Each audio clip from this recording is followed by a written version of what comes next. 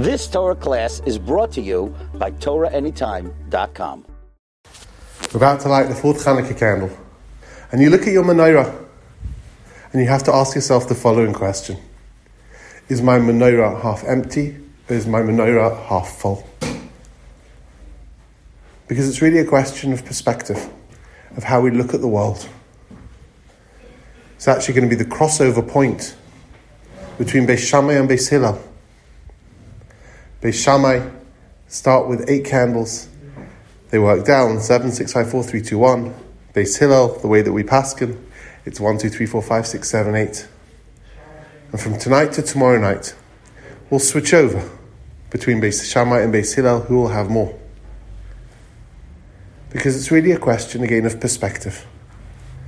Beis Shammai see things in their fullest sense first. They see the potential fully realized, the human being in his ultimate state. And then we work down to where people are unfortunately at. Shammai, always a perspective of Shamayim. Hillel, on the other hand, sees things for where they are right now. Our level, as it is. We increase incrementally every single night to fulfilling our potential. It's a question of perspective. From heaven to earth, or from earth to heaven. But looking at the menorah tonight, what do we see? A menorah half empty or a menorah half full? Do we see ourselves being ready, willing and able to fulfill our potential?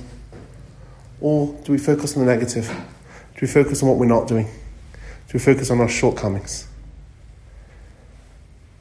In the world as it is right now, we paskin like Beis Hillel.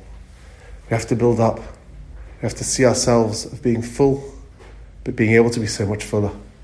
Being able to release and realize the potential that is latent in each and every one of us.